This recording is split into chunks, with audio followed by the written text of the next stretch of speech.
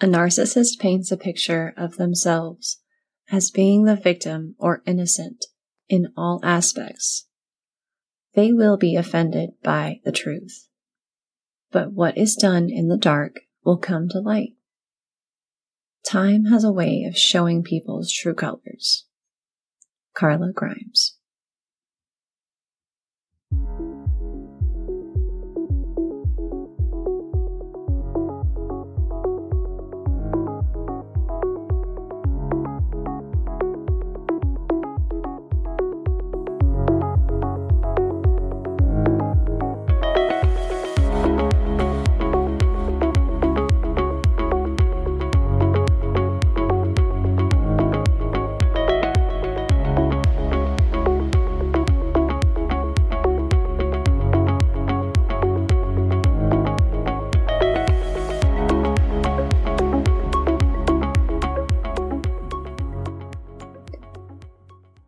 Hello and welcome back.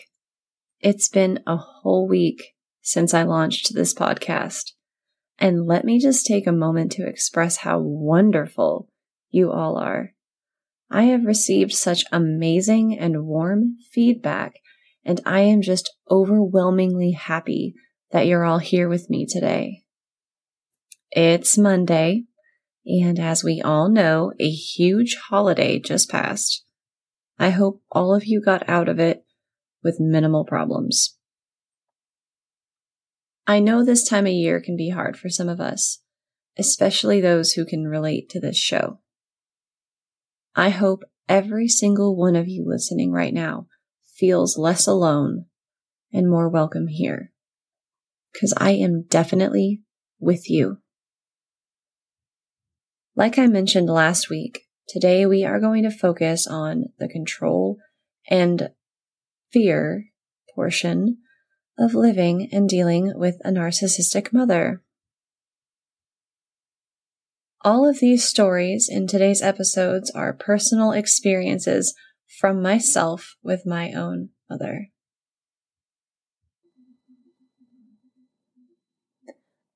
I am making this disclaimer now because in upcoming episodes, I will also be sharing stories and experiences from others just like us.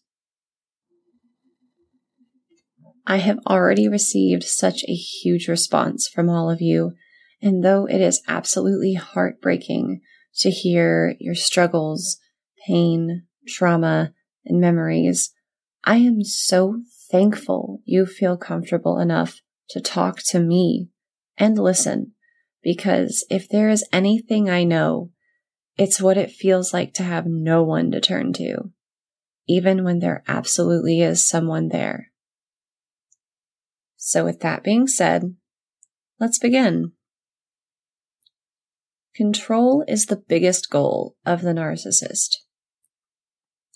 They will do anything in their power to render you powerless, just so that they can keep total control over you, their child. Growing up and being homeschooled, I didn't know a life without her constantly there. So much so that I would forget basic things, like everyday things you should remember doing, like brushing your teeth or bathing. Those memories do not exist in my head. I would wake up and immediately be afraid. That is not to sound dramatic by any means. I would just wake up and something about her gave me the chills when I just saw her standing in the doorway. My days began and ended in that house with her. I do not remember most of my childhood when there were good times because I only ever did things she wanted me to. I was never asked what I wanted or what I liked.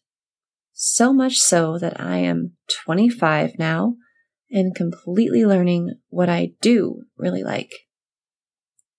Every week, we would go to Target, and she would act like we were there for something else. But the trick is we were always there to get me one outfit of her choice. We never tried it on. She never asked if I liked it, We would just pick it up and take it home, and I would get an outfit a week that she picked out. I got excited about this, but now as an adult, I realize how strange that was. Impulsivity and lack of self-control is another topic we will soon discuss about narcissists.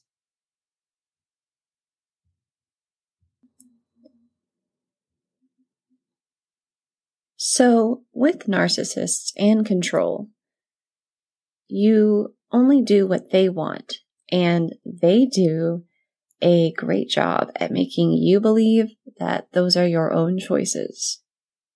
I believed everything she told me most times. She was good at that.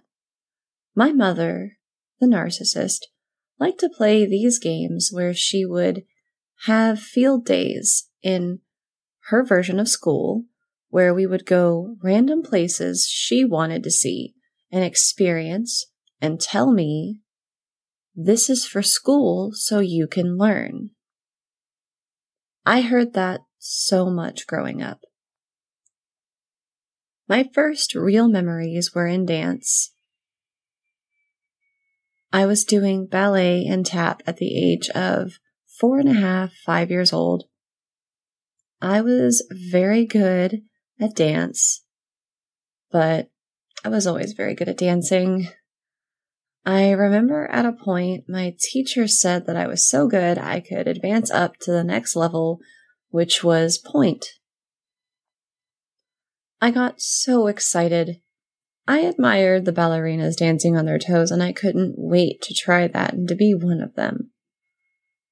I had short curly red hair and definitely didn't look like the other girls, who had long, silky, straight hair that they could keep out of their face. So I could not wait to be a dancer with them. When the teacher came to my mother after class and mentioned my possible movement, my mother got nasty and said something along the lines of, "My daughter will never do point. Her feet are the most precious gifts and will not be destroyed by dancing on her toes." And I don't remember doing ballet much after that day. When someone tries to break a narcissist image of reality, the narcissist either lashes out or leaves. That's where fear comes into play. For me, at least. I learned as I got older that I had to play the game with her, or else there would be serious consequences. After a couple of years of dance coming to an abrupt end, I was put through various activities. Horseback riding at a homeschool camp, which was going kind of well, and I honestly do not remember why she stopped taking me. Soccer, that I was absolutely terrible at, and the moment I played a game where I scored a goal for the other team, I didn't play again. It was heartbreaking, trying so many wonderful things that I was made to fall in love with, and the moment things didn't go perfect, I was pulled out. She made me think I wanted to quit. It's never the narcissist's choice, of course. You're always allowed your own choices. The thing about it is when you like something and you're not in control of your life, you see that thing turn into an obligation instead of something you enjoy. I was only athletic because she wanted me to look good. So when I wasn't good at something, even if I loved it, she wouldn't give me a chance. She would just move on to the next sport or activity. A narcissist will always make you believe you have a choice, while also never letting you have a choice. Because if you make a choice that goes against their vision of you, well then, you're betraying them. One day when I was 7 or 8, we went to the mall and I saw the ice rink. I stood there looking at it and I just wanted to try it. Something I saw that finally sparked a fire inside of me. So I looked up at her and I said I wanted to try it. And she let me. Like a natural, I took to the ice. I never once needed to grab the wall for balance. I could just glide. It felt right, and it felt good. I expressed that to her, and finally it seemed like maybe I found something that could please her and I could be good at. At some point after that, I was enrolled in theater as well. I was at least excited to learn how to sing, but doing both was kind of exhausting. Unfortunately, when the first audition came around to be in one of the main plays, and I didn't even get an opportunity to audition before they closed out the spots, my mother stood up and started yelling at the teachers and expressing her distaste that they wouldn't even give me a chance in front of everyone.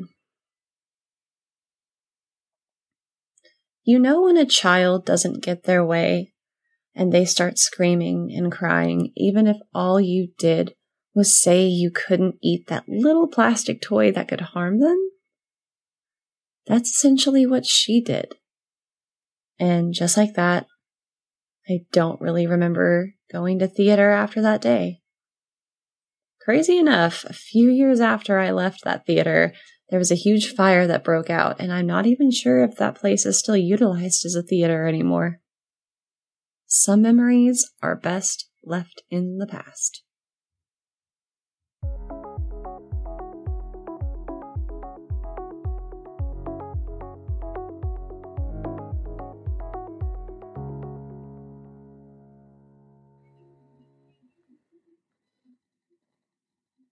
Figure skating took off within a year. I began to practice almost every day. I went from group lessons to private lessons. School was few and far between. Before I knew it, I had a choreographer and was learning how to compete. Right in front of my eyes, everything was dresses, makeup, hair, competitions, and countless run-throughs of my program until everything was absolutely perfect. Narcissists do not care what others think of them. Often they will be very eccentric or loud. People who wouldn't notice the behaviors would probably admire their boldness until it became offensive, as it always does. When it came to my mother and my ice skating, like most things, it had to be absolutely perfect, and in the end, her ideas always won.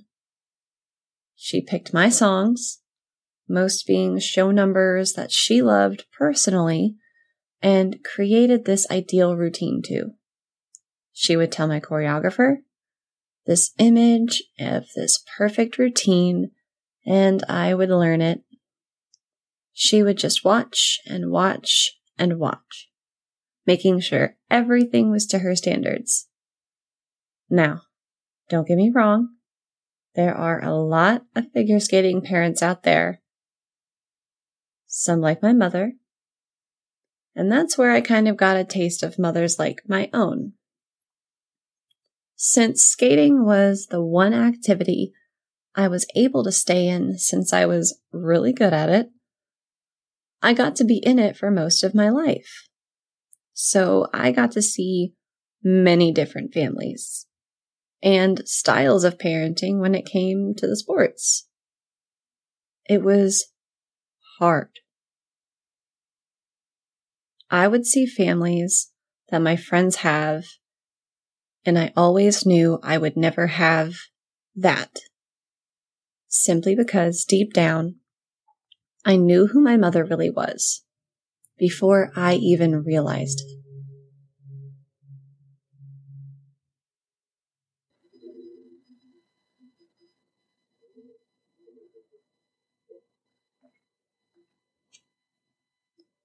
To give a broad example of a behavior around control, even though I have many, I want to bring up one specific one in skating. For several years of skating, I was on a synchronized skating team. Essentially, we were the Rockettes on ice. We were fantastic. I was super proud of us and how strong we were. We traveled to the world's competitions together and had so many good times. It was the closest thing to friends and sisterhood that I had experienced up until that point. My mother, being the eccentric and loud person she was, noticed that one of the girls who I considered one of my best friends on the team was a little too slow to keep up with us.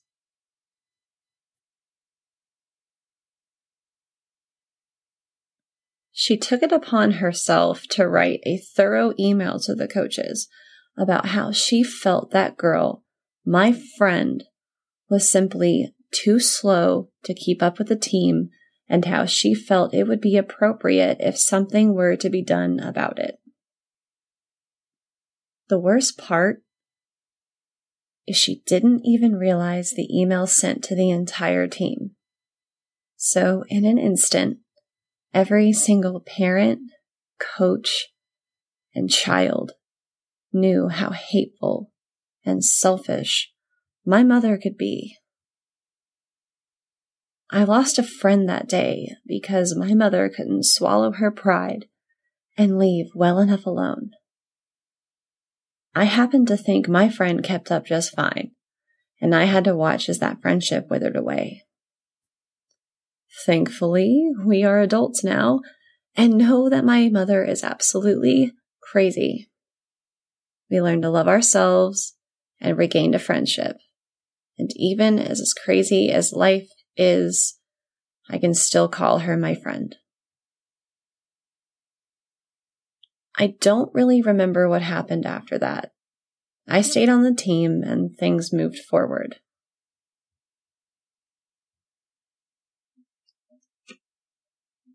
When you grow up with a narcissistic parent, there are a lot of what I like to call black spots in the memory. Whether or not they're caused from a horrific act the narcissist displayed, or simply something you just want to forget and tuck away to move on from. There are so many black spots. I am going to talk more about those and repressed memories in another episode. Let's get back to skating. I have so many terrifying experiences with my mother and skating. I have so many displays of hatred and hostility that I've seen.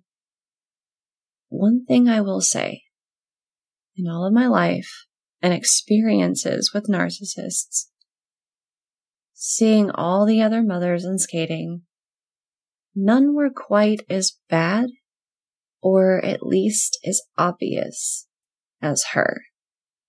She did not care how she acted or spoke. She always felt 100% justified in her every word and action. It was entirely embarrassing, and there was nothing I could do about it. Shame is another emotion narcissists inflict upon their children. If you're the child of a narcissistic parent, did they ever guilt you into shame for the smallest things? Things you shouldn't really have to feel shame for, but do. Emotions brought on by a narcissist carry on through our lives, our relationships, our jobs, our own families as we grow older, if not addressed properly. Growing up with a narcissistic mother, it taught me that I would only be shown unconditional love if I am constantly proving myself worthy enough for it. If I didn't do something good enough, I would be shamed or made to feel inadequate. As an adult, I noticed patterns in my relationships and professional environments. I would crumble at the smallest bit of criticism and not be able to perform properly. Because my brain was so used to having to scramble to be perfect when I messed up, that I nearly broke myself in half trying to be perfect at everything. Because all I had was the fear of failure as my friend when I was alone with myself.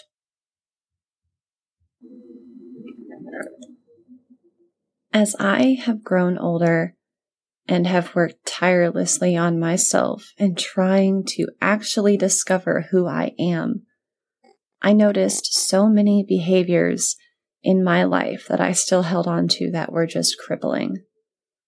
The worst one was holding on to that inner voice. My mother has a very distinct and condescending voice. When she was angry, it was like 1,000 shattered pieces of glass slicing through your every inch of skin. She could talk to you and cut right through you without even blinking an eye. Getting her voice out of my head was one of the hardest things I have ever had to do, because she was the primary voice of my whole life.